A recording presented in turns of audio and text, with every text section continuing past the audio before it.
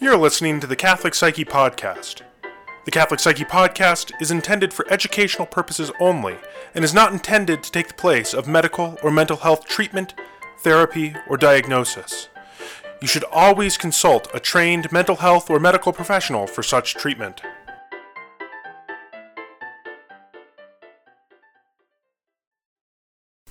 Welcome to the Catholic Psyche Podcast. This is Sarah. This is Chris. And Deacon Basil. Today we are talking about anxiety. Yes. There was some talk about being anxious about starting to talk on anxiety because it's actually pretty darn complicated. Yeah, it's pretty meta. And it's kind of amazing that we haven't had this episode yet. Right. Because we've talked about depression. We have a depression episode. And we talked a little bit about anxiety in the mindfulness episode. But truly, anxiety is the common cold of mental disorders, even over and above depression. Absolutely. I think in the past we used to talk about, I think depression was particularly profound. But I think now anxiety, due to a number of different factors, I'm sure we'll talk about this over the next few minutes. But I think anxiety is sort of the scourge of our age in a particular way that has become more poignant in the last probably 18 years. Oh, I'd say within the last 30 years, it's increased dramatically. Absolutely. I wonder if any of our listeners are or know someone in the Gen Z age group that doesn't struggle with anxiety. Oh. That generation, oh my goodness. I just remember reading something about that, like literally last week, about a new study that came out about anxiety being the issue, statistically speaking. Do you remember that? So Gallup poll, and sociologists have written on this. Yeah, it's a thing. I heard that kids today have the same amount of anxiety as psychiatric patients in psychiatric wards in the 1950s. Yeah, that's... So either their anxiety is through the roof, or our psychometrics aren't working, or both. Or both, which probably both. I think the thing about anxiety is that there's a number of different kinds. So, as psychotherapists, we don't always, but we very often turn to the Diagnostic and Statistical Manual of Mental Disorders, and we're on version 5. Right? Yeah, I mean the big purple book, and what it does is it lists all of the different diagnostic criteria. So very often people will talk about depression, but there's actually different kinds of depression. There's major depressive disorder. There's bipolar. There's all of these different kinds of bereavement disorder. There's all of those different kinds of depressions. It's the same thing with anxiety. Wait. There's more than one type of anxiety? What if I have all the anxieties? What if I have this anxiety? It sounds like you're being a little anxious about making sure you have all the anxiety. But, there's that anxiety, that social anxiety, which would be an example of, Which is different than being introverted? It is, yeah. Actually, one of the criteria is the exclusions for social anxiety is temperamental, which would be introversion. But there is social anxiety. Yes, I think people do have struggles with social anxiety. There's things like phobias that can be specific or kind of a little bit more generalized. There's agoraphobia, which is a kind of classic example of a phobia, which is the fear of going outside. And so you stay in the house or you stay in different places that are familiar. Mm-hmm. There's all sorts of different kinds of anxiety. In the past, even obsessive compulsive disorder was classified under the anxiety disorders. Now I think they're both housed under a larger category of stress-related compulsive disorders. I can't remember exactly what it's called. Yeah.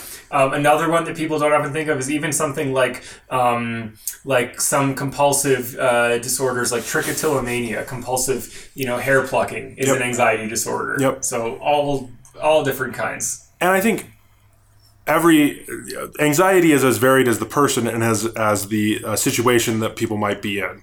So there's always those kind of classic examples of in television of that really obscure phobia that someone might have. But the reality is anybody can be anxious about anything. And everything. Well, and let's dig into that in particular, because the way I conceptualize anxiety, and this comes partly from Aaron Beck, partly from Aristotle. Wait, is that, Aristotle? Really? Yeah, you? Really. Ah. Well, and also, believe it or not, there's some gems in De Anima about the emotions and how they work, and anxiety in particular. So anyway, anxiety. So So fear and anxiety are different. Right.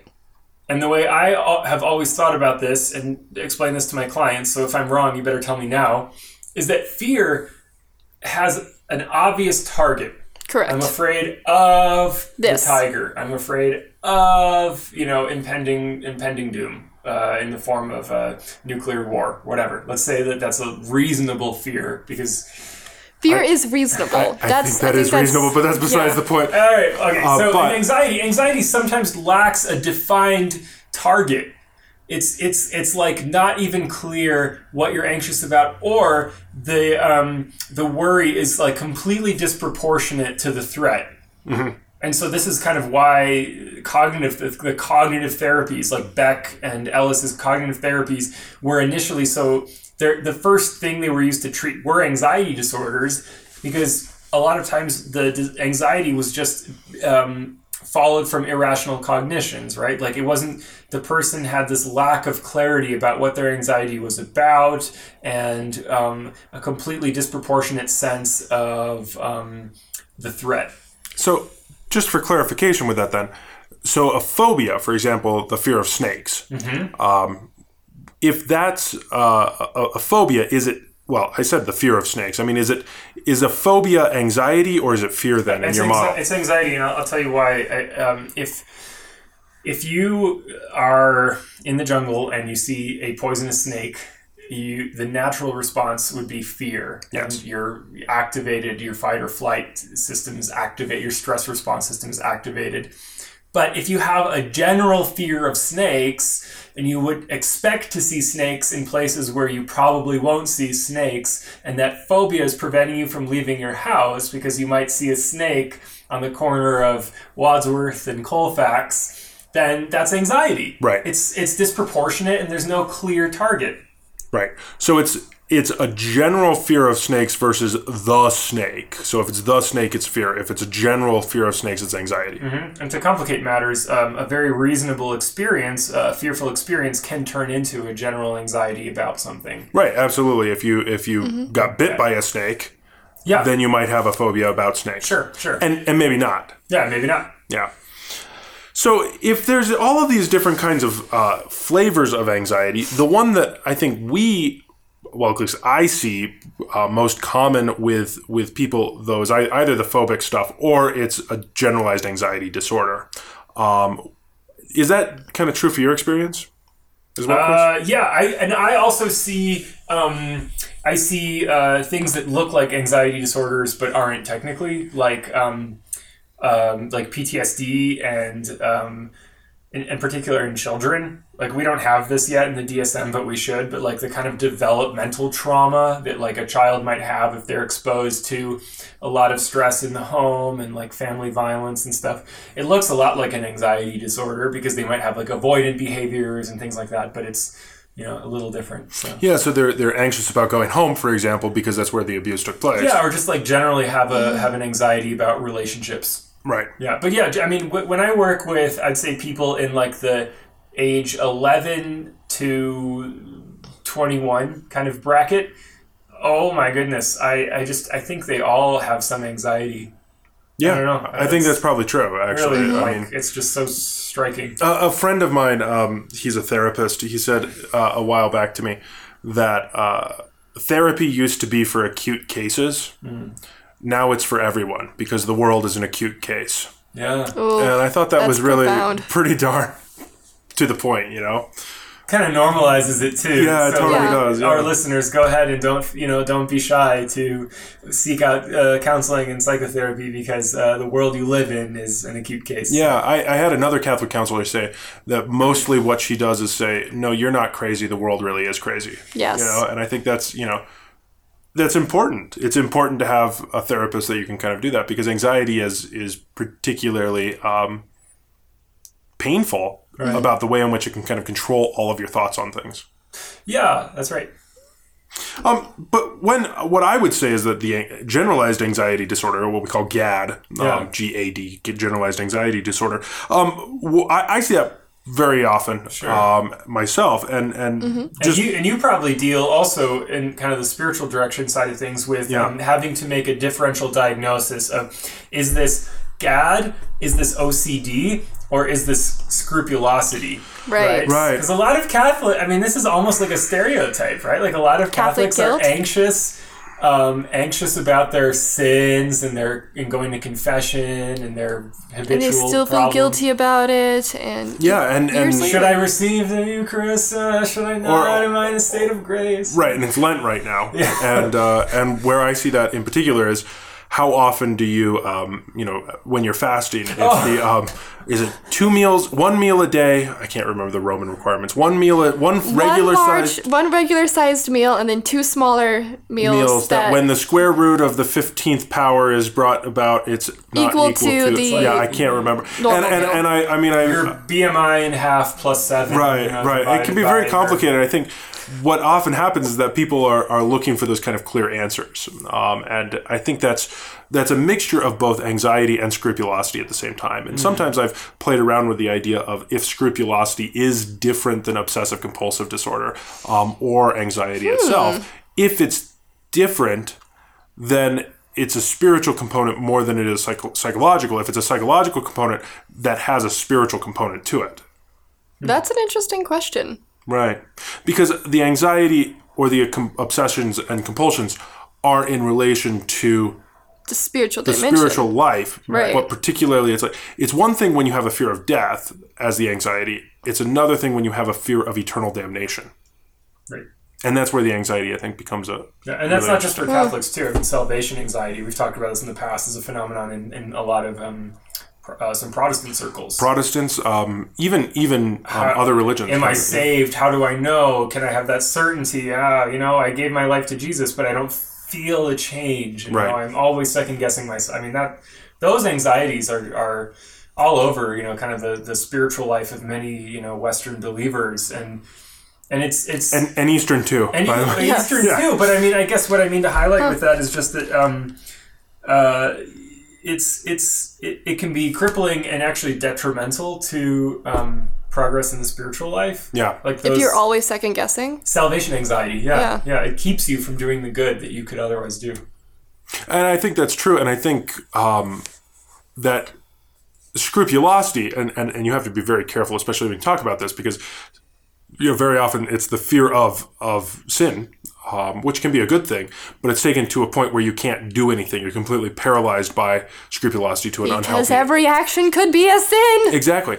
Calm down. And that's actually coincidentally considered also a sin. And you get into this reciprocating struggle here where it's like, Take a breath. I'm sinning because I'm scrupulous, but I'm also, I get it. What's interesting about this is it sounds an awful lot like when people tell me, when a friend of mine told me that they were afraid of flying, and it was not that they were afraid of getting on the plane, it was afraid that they were going to have a panic attack on the next flight. It's like a meta. It's a meta, It's a issue. fear And of I think a fear. that's very often, the Ooh. case. And I think, it's the same thing. So there are these cycles of anxiety that we can get into, Oh my goodness. and can be really problematic. You know what? You just need some lavender oil and a nice bubble bath.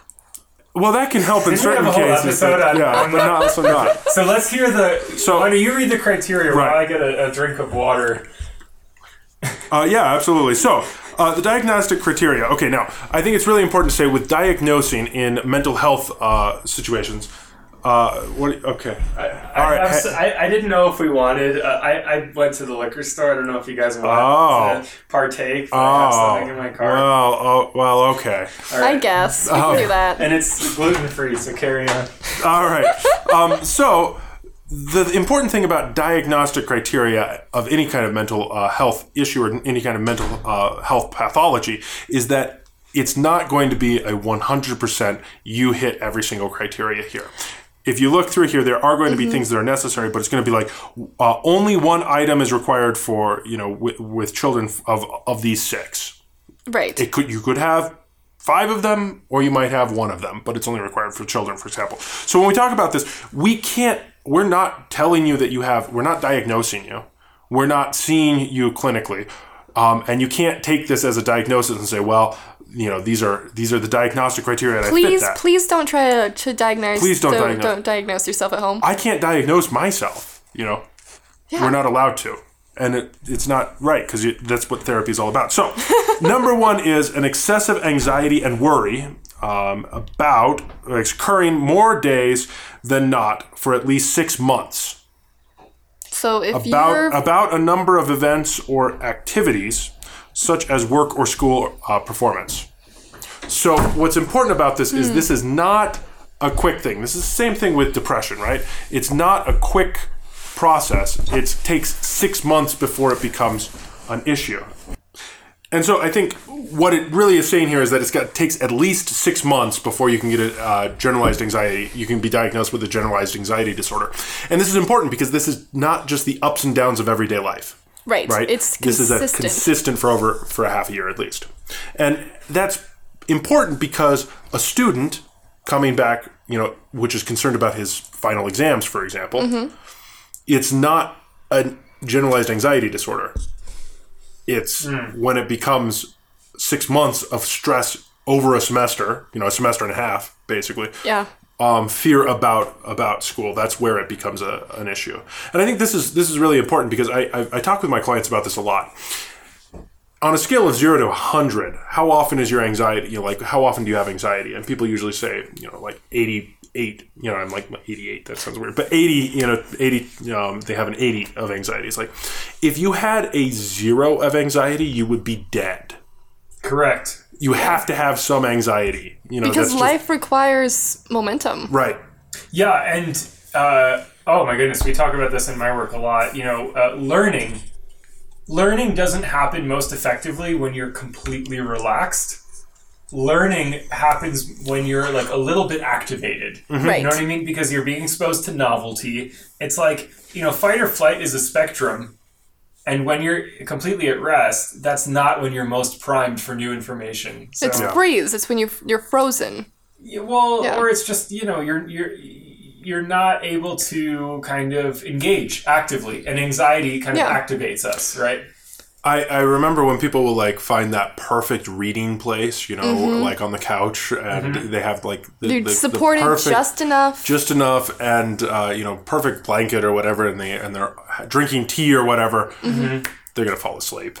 I think that's just one of the big struggles with it. So I think that's you're right. It's healthy to have anxiety. Stress and anxiety at low levels that are kind of predictable and not too frequent is healthy. Right. So what this might look like is if you're reading a textbook that's really boring and dry, maybe try listening to video game soundtracks, because those are designed to keep your brain engaged during slow sessions during the video game. I think the research on background music while studying is pretty mixed, actually. I remember looking at that a while ago. That's why nonverbal music is good, or music that's not in your native language or a language that you speak. Yeah, okay. That's I fair. can't listen to music with lyrics because I'll just start listening to the music because it's more interesting than my boring textbooks. Right. Yeah, we're not actually able to do divided attention. We can just alternate quickly. And so you can't multitask. That's exactly right. Yeah, you can from a neuro perspective, you can't multi. You can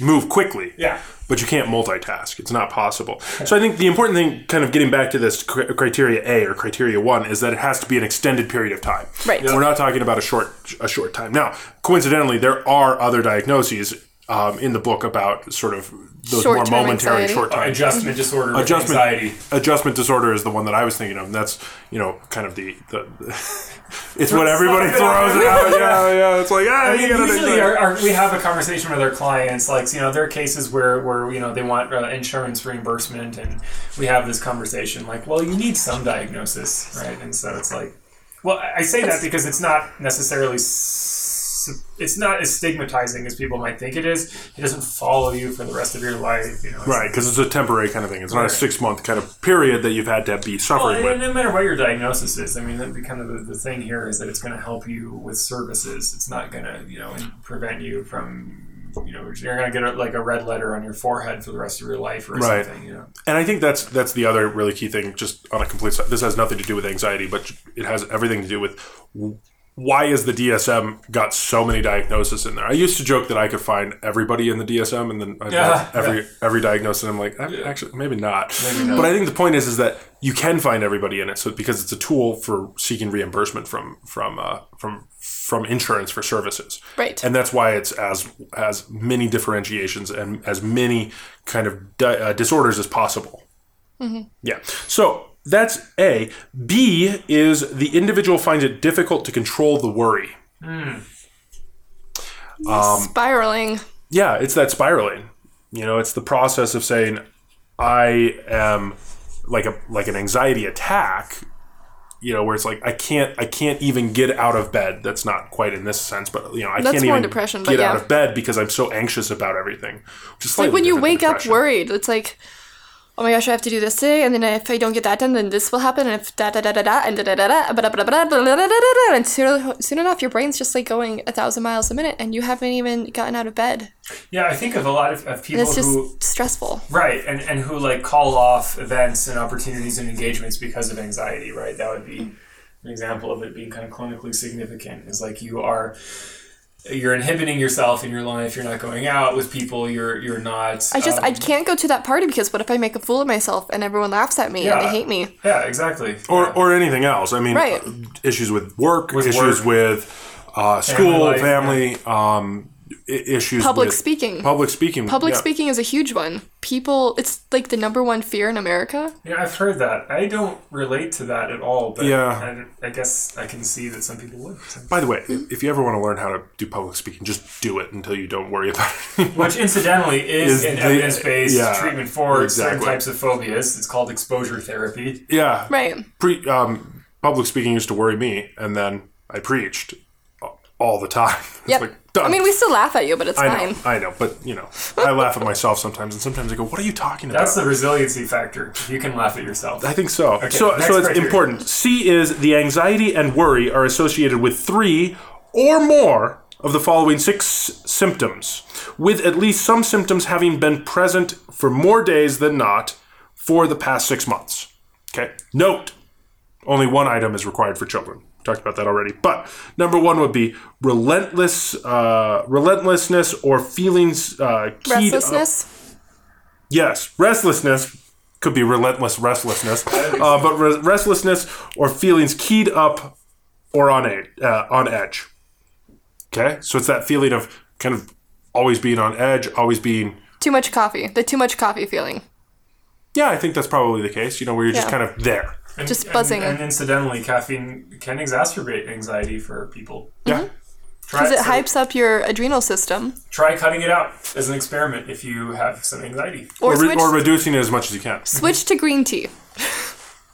Which has a lot of anxiety and could be difficult. It has a lot of caffeine, you mean? No, it has less caffeine than coffee. Does it? Yes. Really? I work in a cafe. Sorry. Science. So then you also know the common myth that coffee dehydrates you? Did you know that actually it doesn't? Because it's water. It's water. It's magic bean juice. Okay, so being easily coffee. Fatigued. Okay? Yeah. Mm-hmm. Difficulty concentrating or mind going blank. Mm-hmm. Irritability, muscle tension, and a sleep disturbance. Difficulty falling or staying asleep, or restlessness, unsatisfied sleep. So, also known as college. Also known as, well, I mean, there are very, very, very high rates of anxiety in college. And high school. And high school. And even, I had a kid today in session tell me, oh, they push you so hard in 4th grade. Aww. I know. So yeah, at school generally, yeah. And I think that's particularly interesting because with all of these, it's a change from the baseline for an extended period of time. If you're generally anxious about, or if you generally have a fatigue and generally have sleep disturbances, then that's not going to be a characteristic of anxiety if you've had this all your life. Right. And more than likely could be a biomedical thing if you'd want to get checked out. We talked about in the depression episode about hypothyroidism being something you'd want to figure out. Hypo or hyper. As well, yeah. So these are all, all 6 of these are general changes from what you might have had before the 6 months period. And then D is the anxiety, worry, or physical symptoms cause clinically significant distress or impairment in social, occupational, or other important areas of functioning. So what does that mean, Sarah? Means I can't do anything because I'm freaking out about it? Right, exactly. It means that there's actually issues happening. It's not just that you are having general anxiety, but it's not affecting you in any way. It's preventing you from... Or anxiety stress can be a motivating factor. Right. This issue has to be a causing problems in your general functioning. Right, so you're so anxious. Like, your anxiety can either help you do really well and make sure that your work presentation is accurate and effective and clear and help you get it done quickly, or it can freeze you so you can't work on it at all because you're just staring at your computer screen blank and no information is coming to your mind, and it's, you're presenting in the morning. Yes, I always love your, the pictures you paint for us of these disorders and what they look like, because we just talk like dry criteria, and you're like, you're sitting at your computer at 3 a.m. No, that's good. And going back to our theories of health, it's like, for me, if it impedes your flourishing, your ability to live a good life, right? That's kind of what that criteria is driving at, right? Is like, it's an impediment to what you're ordered to as a human being, which is human flourishing, having successful relationships and meaningful work. Right.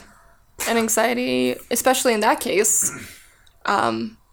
will prevent you from social engagements, from occupational engagements. Yeah. Because you're so focused and so, I really like the word keyed up in there. You're so keyed up that everything is focused and buzzing on you. Yeah. That's something I have noticed, and I want to say it delicately because it can be misconstrued. And even when I've talked about this with clients, it's something we have to navigate very carefully. But there is a real sense in which some of these disorders, like anxiety in particular, trap you. They trap you inside of yourself. Yeah. In a bad way. Self-knowledge is a good thing. Yeah, but it's like you become a prisoner of the self, right? And you don't. And I would venture to say that people that are the healthiest and the happiest are the ones who live outside of themselves. Like, I'm making these gestures right now of openness, right? Like a receptivity to the world and an engagement with the other. You don't feel trapped within yourself, right? And a concern for the common good, but. This obsession with yourself, there's a chapter in American novelist David Foster Wallace's last book where there's a character that sweats too much. He's like, oh, do people know I'm sweating too much? They're looking at me. The whole thing is me-centric. Right. The person who's worried is worried about themselves and how they appear. It's Narcissus. Right, but exactly. But that's why we have to be delicate with this, because we're not saying all of our clients who have GAD are narcissists. Right. It's there's a certain characteristic to many mental disorders that involves an orientation towards the self. And a negative orientation towards the self. Right, sure. Where it becomes trapped. Right. Yeah, I remember in undergrad, in my abnormal psychology class in undergrad, which is that's the class that everybody walks out and assumes that they have 15 different mental disorders, right? Uh-huh. I don't know. Yeah, the one that was so helpful there is that they defined, and I've never seen this anywhere else. I've looked. It's like one of those things that was so insightful, and then you look for it years later and you can't find it, right? That. And it was the 5 Ds of mental disorder, right? It has to be dysfunctional. It has to be dangerous. It has to be something that causes distress, and they go through all of these, and I think that's really important because wait, what are the other two? Well, the reason why I was stopping there is because I couldn't remember the other two, and I was going to try and just segue right over that. Thank you very much. You're welcome. But my point about this is that damnation, eternal damnation. Yeah, damnation was one of them, and demonic possession. That's a very Evagrian thing to say there with mental health. We're joking. That's not true. That's right. But I think the important thing about this is that that concept, really, that dysfunctional, is causing dysfunction. Because in many ways, the biggest complaint I've heard about the mental health industry is that it's always looking for trying to find issues to then have to fix in people. right? And if it's not dysfunctional, if it's just a temperamental thing, if you're just an odd duck, but you're not causing any issues and your life is fine, it's okay. You to don't be have a an odd mental duck. disorder then. Here. Amen. And Thank you for saying that. You've told me this before, and it was so insightful. I've used this shamelessly with clients before. Good. It is not a mental disorder to have bad behavior. Ooh, You can't snap. diagnose everybody who has bad behavior as a narcissist. Well, it's a way of another way of evading moral responsibility. But moreover, what I actually had in mind when you were saying this nice stuff about you're just an odd duck is like kind of like the neurodiversity movement. Yes. And I used to work primarily with children and adolescents with developmental and intellectual disabilities, so Yes. autism, Down syndrome, Rett syndrome, Fragile X, and some of these rare disorders, and this big interesting conversation that people are having about these types of conditions is like, to what degree is there a deficit that the person with the condition needs to correct therapeutically, and to what degree is there a society that needs to loosen up? And so, for instance, for years, behavior therapists have been investing time and money into teaching autistic children how to make eye contact. Right. But like, maybe they would be better served learning how to like buy things on their own and like cook a meal and be independent. You know what I mean? Yeah. Like, Right. Like, In some cultures, that's a very American thing. Eye yeah. contact. Like in Japan, or is Japan? yeah, sure. Japan, you show respect by not looking an authority figure in the eye. That's right. And like, Or what, someone. what do Yeah. you really lose? Like, can we all like just deal with the fact that someone on the spectrum won't make eye contact and will ask occasionally a socially inappropriate question? Like, can we deal with that? I think we should, especially as Christians. Right. That should be like the Christian process. Yeah. So there's something really profound Imagine here that. about Yeah. like, these disorders. What we want to focus on, where we would be most effective, are the areas in our clients' lives that are impeding them, that are causing dysfunction in their ability to flourish. Yes. Not the things that make them quirky or odd Right. or temperamentally different from us. And that's exactly it. Yeah, I think that's exactly it. And, by the by, we have plenty of work to still do. Oh my goodness. Oh, yeah. There's Even with no that, danger of us being out of work. Right, exactly. No. The mental health industry does not go away because we stop worrying about odd behaviors. 100%. Yeah. So- the Saints were odd. Many So of them weird. were. Probably So didn't weird. need therapy. Many- Jerome. and many of them needed therapy, and I think Yes. that's really the key. And some of them recently did get Did get therapy. therapy. By the by. Yay. So, Francis saw a psychoanalyst for many years. Did you I'm know sorry, that? who? Yes. Pope Francis Pope Francis did. saw a psychoanalyst for many years, and he says it actually helped him a lot in his emotional life. I think that's spot on. I guess it's a big thing in Argentina. Everyone has an analyst. Yeah, that makes sense. There They're are a all lot into, of like, there are a lot of Jacques Lacan and whatever. Argentinian. At any rate, Yeah. next one. Okay, but then the E and F kind of go hand in hand, and these are the kind of ones that we talked about this before. Like, these are the to make sure that nothing else makes more sense kind of criteria. So these are the exclusions. The disturbance is not attributed to a physiological effects of a substance. So it's like, this is not because you're just really high for Like, Right. took a lot of cocaine and you got the jitters now. Right? Yeah, that's not this. No, that's because you need to stop using cocaine. Right. Right. Or other things like other kind of medical conditions, or other kind of medications. Sometimes Right. like that hypo. I can't remember. It's either hyper or hypothyroidism medication. If it's not in the right balance, can lead to anxiety. Right. So that's where that's really important. Is that something that might look like an anxiety disorder, where it's actually also where it's actually a medical situation. And I think that's why it's really important. I don't know what you guys do, but I very often will have them do a blood test. Have a blood Yeah. test with their PCP. Yep. Yeah. Full blood work. Full blood work. Yeah. And the kind of standard pharmacological treatment for anxiety, it would be benzodiazepines, and benzos target GABA, which is a neurotransmitter. Yeah. And so there are some medical conditions that involve an imbalance or deficiency in GABA or GABA receptors, and so that would be a cause of anxiety. A cause of anxiety. Oh. Then the last thing would be the disturbance is not better explained by a different mental disorder. Mm-hmm. Right, Yeah, like OCD. PTSD. OCD. Use this. She gave me hers. Oh. Thank you.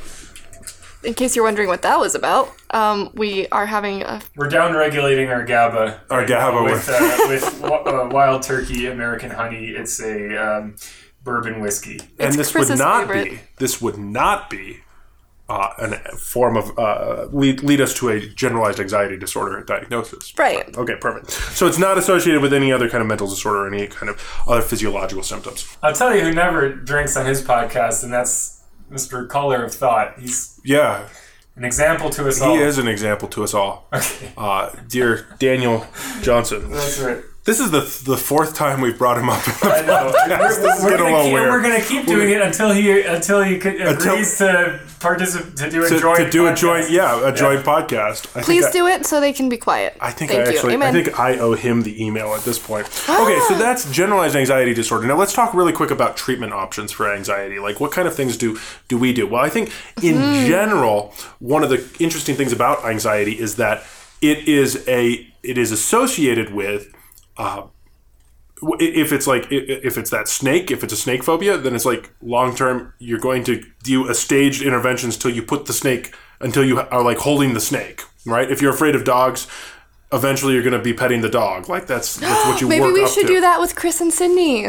I'm perfectly content being a cat person. It has not caused me any dysfunction. It's not. Yeah, darn it. We shouldn't. We'll re-edit this so we can give him a hard time. Speaking of re-editing, I meant to say increase, not down-regulate GABA. It's more GABA that decreases anxiety because GABA is an inhibitory neurotransmitter. Sorry, I just wanted to do that. I feel like there have been a few times when I've said something wrong in these podcasts and it causes me anxiety later that night.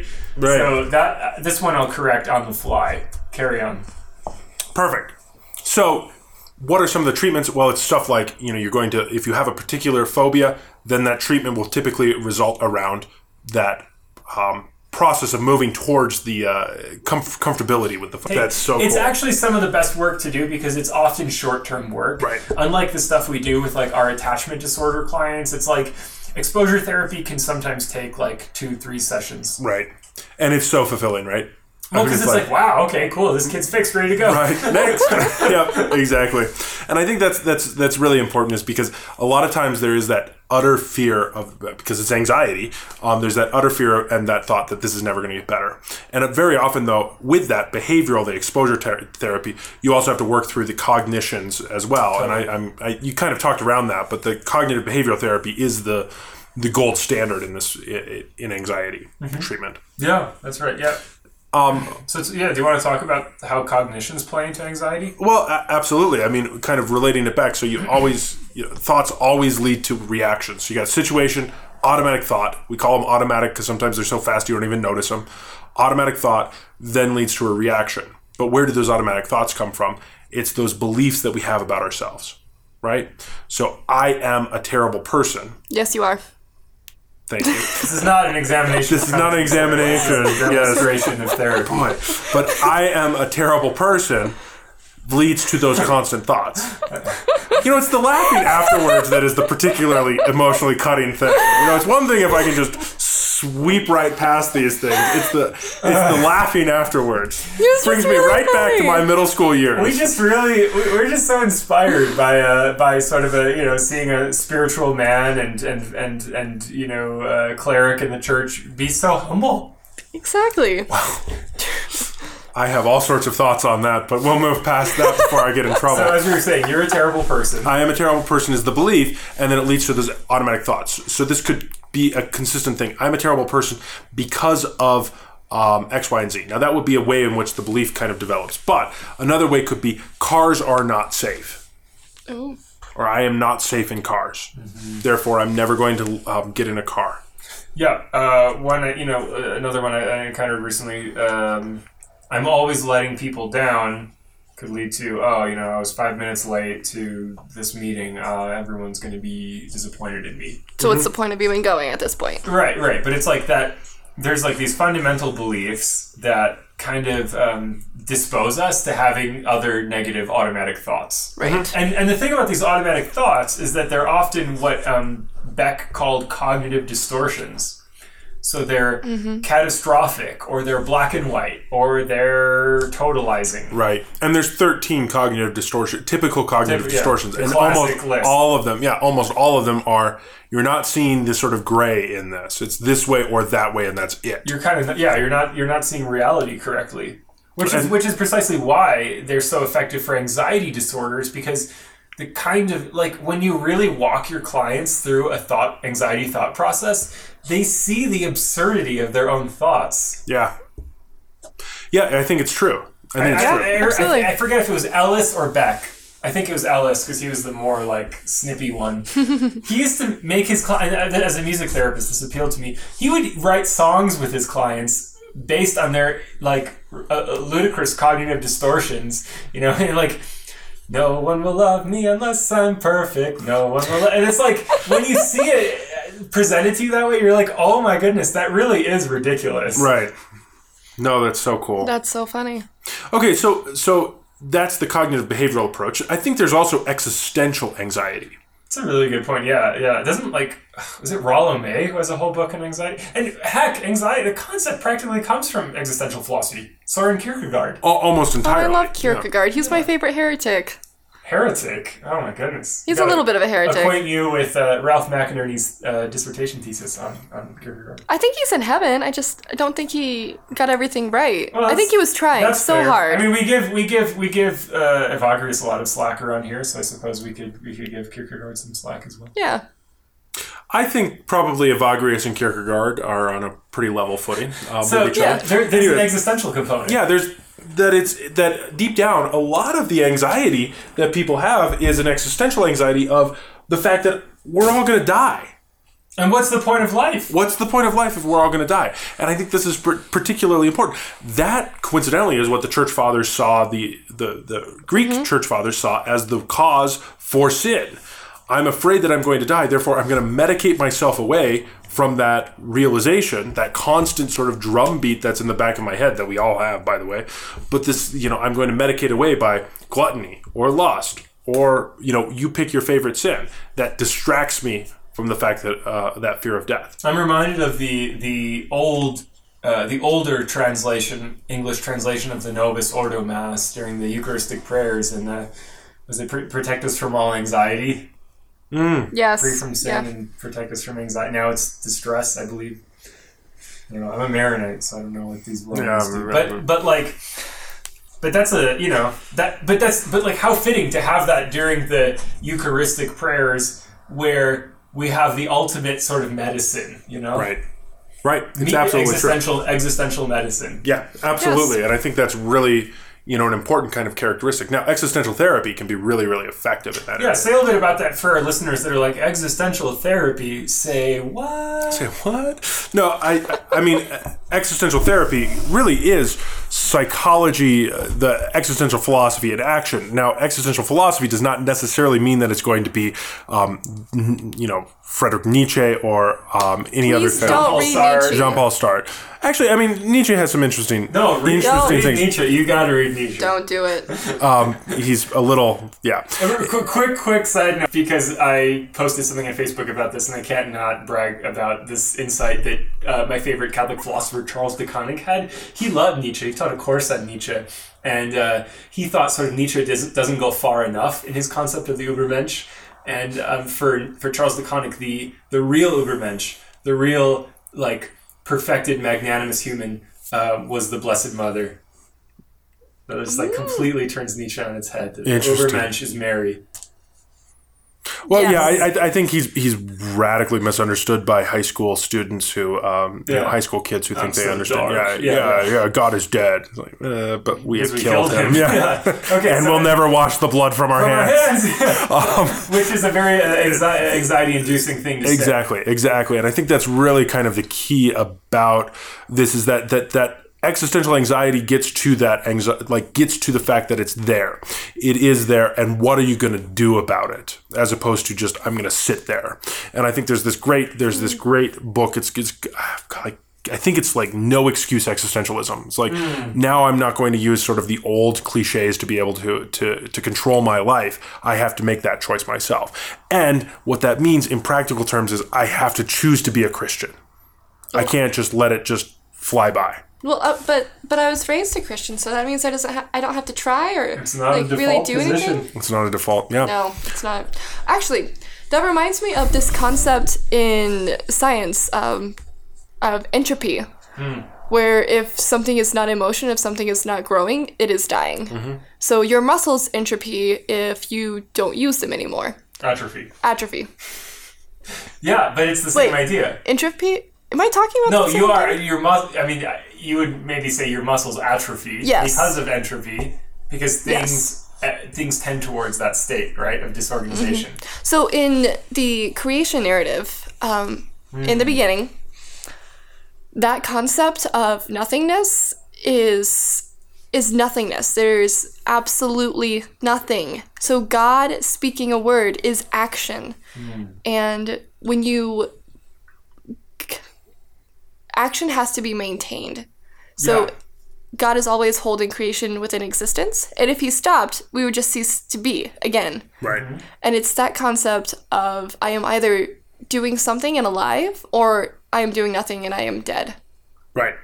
Yeah, and that reminds me of kind of the Evagrian, some of the Evagrian remedies, which are just simply like injunctions to just act, go do something. Right. For Acadia, it's just go out of bed. persevere. Yeah. Right. Which is the last thing I want to do when I'm in Acadia. Right. Which we've all had probably this week since it's the start of Lent. Right. Or go and fast. Right. If you're gluttonous. Or go and give your money away if you're avarice. An almsgiving. So, since we're talking about treatments, can we talk about some of the spiritual treatments for anxiety? Well, or do we want to finish I think that's really important, though, because in order to talk about the treatment spiritually, you also have to talk about the differentiation between sort of a psychological anxiety and a spiritual anxiety. Right. So what does the Bible mean when it says be anxious about nothing, trust God in all things? Right. Well, it's a nice ideal to shoot for. Or It's like, I am perfectly at peace because the Lord will provide everything for Right. me and I have to do nothing. right. And the struggle about this is then, and you hear these kind of talks by John Paul II, his famous phrase, be not afraid. And that's really a beautiful thing. But at the same time, what if you're in a situation where you really should be afraid? Is that just sticking your fingers in your ears and, La la la la la la la. Yeah, exactly. And I think this is really important because I don't think Pope John Paul II, St. Pope John Paul II was just saying everything will be okay. Right. I think he was saying, in a way, existentially, God will give the meaning that will get through everything. Yes. And I think this loops back to what we were saying at the beginning about scrupulosity Yeah. a little bit. Say more. Yeah, say more. You looked like you were going to say something. No, say more. Scrupulosity would be the just intense anxiety about sin and death and damnation, like we mentioned. But be not afraid, that famous phrase tells us to not be afraid of God, to not fear him as the enemy. Yeah, fear of the Lord is the beginning of wisdom. We know that. But that fear of the Lord is meant in a particular way, not as like the fear of a tyrant or like an abusive father or something. Right. And I think, especially in our day and age, where we have a societal lack of good father figures, it's like epidemically, we have a cultural misunderstanding of what and who God the Father is. So we are afraid of him. We do think he is the tyrant, the abusive father, the bully at the schoolyard. Like, that is something I hear a lot of. It's like, how can you believe in a God? Disapproving father. Right. Which actually, Catholicism is such an in for those people, because another sort of indirect route to God the Father is through Mary. And so perhaps if your template for experiences with mothers is more healthy than your dad experience, then you can kind of go through Mary. Right, and she can introduce you to who he really is. It's better than going through some like politician who's a surrogate father figure. That's all I'll say. Of whatever disposition. Whatever disposition that may be. Okay. And I think, so what, you've got the scriptures open, Chris. What are you What do you? I What want does to the talk Bible say? about. I want to connect this to our mindfulness episode. I want to further dispossess our listeners of this idea that being present is in any way contrary to the Catholic faith by reading a passage about two biblical women, one of whom was able to be present to the Lord in a way that allowed her to exit from the prison of the self, and another woman who was trapped by her own anxieties in the prison of the self. This comes from Luke chapter 10, verse 38, which reads as follows. Now as they went on their way, he entered a village, he being Jesus, and a woman named Martha received him into her house, and she had a sister called Mary, who sat at the Lord's feet and listened to his teaching. But Martha was distracted with much serving. And she went to him and said, Lord, do you not care that my sister has left me to serve alone? Tell her then to help me. But the Lord answered her, Martha, Martha, you are anxious and troubled about many things. One thing is needful. Mary has chosen the good portion, which shall not be taken away from her.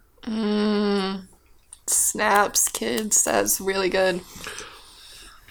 So it's more about a relationship. Yes. Yeah, and receptivity, right? To recognize the good things in front of you. The incarnate God coming into your house. Or whatever it might be that's in front of you, right? Because these anxieties wrap you up in concerns about the past and the future, the what ifs and the what could have beens. And the way out of that anxiety is to really enter, at least from my perspective, is partly, a way out is to enter into the present moment and be fully alive in that moment. Yes. I agree. I like that a lot. I like that connection. I think just looking at the time here, I think the big takeaway that I would hope people would get with this is that anxiety is a normal kind of thing. It has a psychological and a spiritual component to it. And there are treatments associated with it that are very, very effective. Sometimes they're very quickly. Sometimes they take a little bit more with an existential kind of characteristic to it. But they are very, very effective. And if you're struggling with anxiety, Catholic counseling might be a really great option for you. And maybe hit up a psychiatrist if you need benzos or beta blockers. Yeah. Those work too. They work. And that's they work okay. really, really well. Sometimes, and that's okay. Sometimes it's the matter part of your being that's a little off, not the spirit part. Maybe I've got a friend that I deeply respect who would not be able to leave the house without Klonopin. So sometimes you need that. And that's okay. And that's okay. Because it's the way people are. You're a soul and a body together. Absolutely. All right. So why don't we leave it there? But we will catch you next time on the Catholic Psyche Podcast. Bye.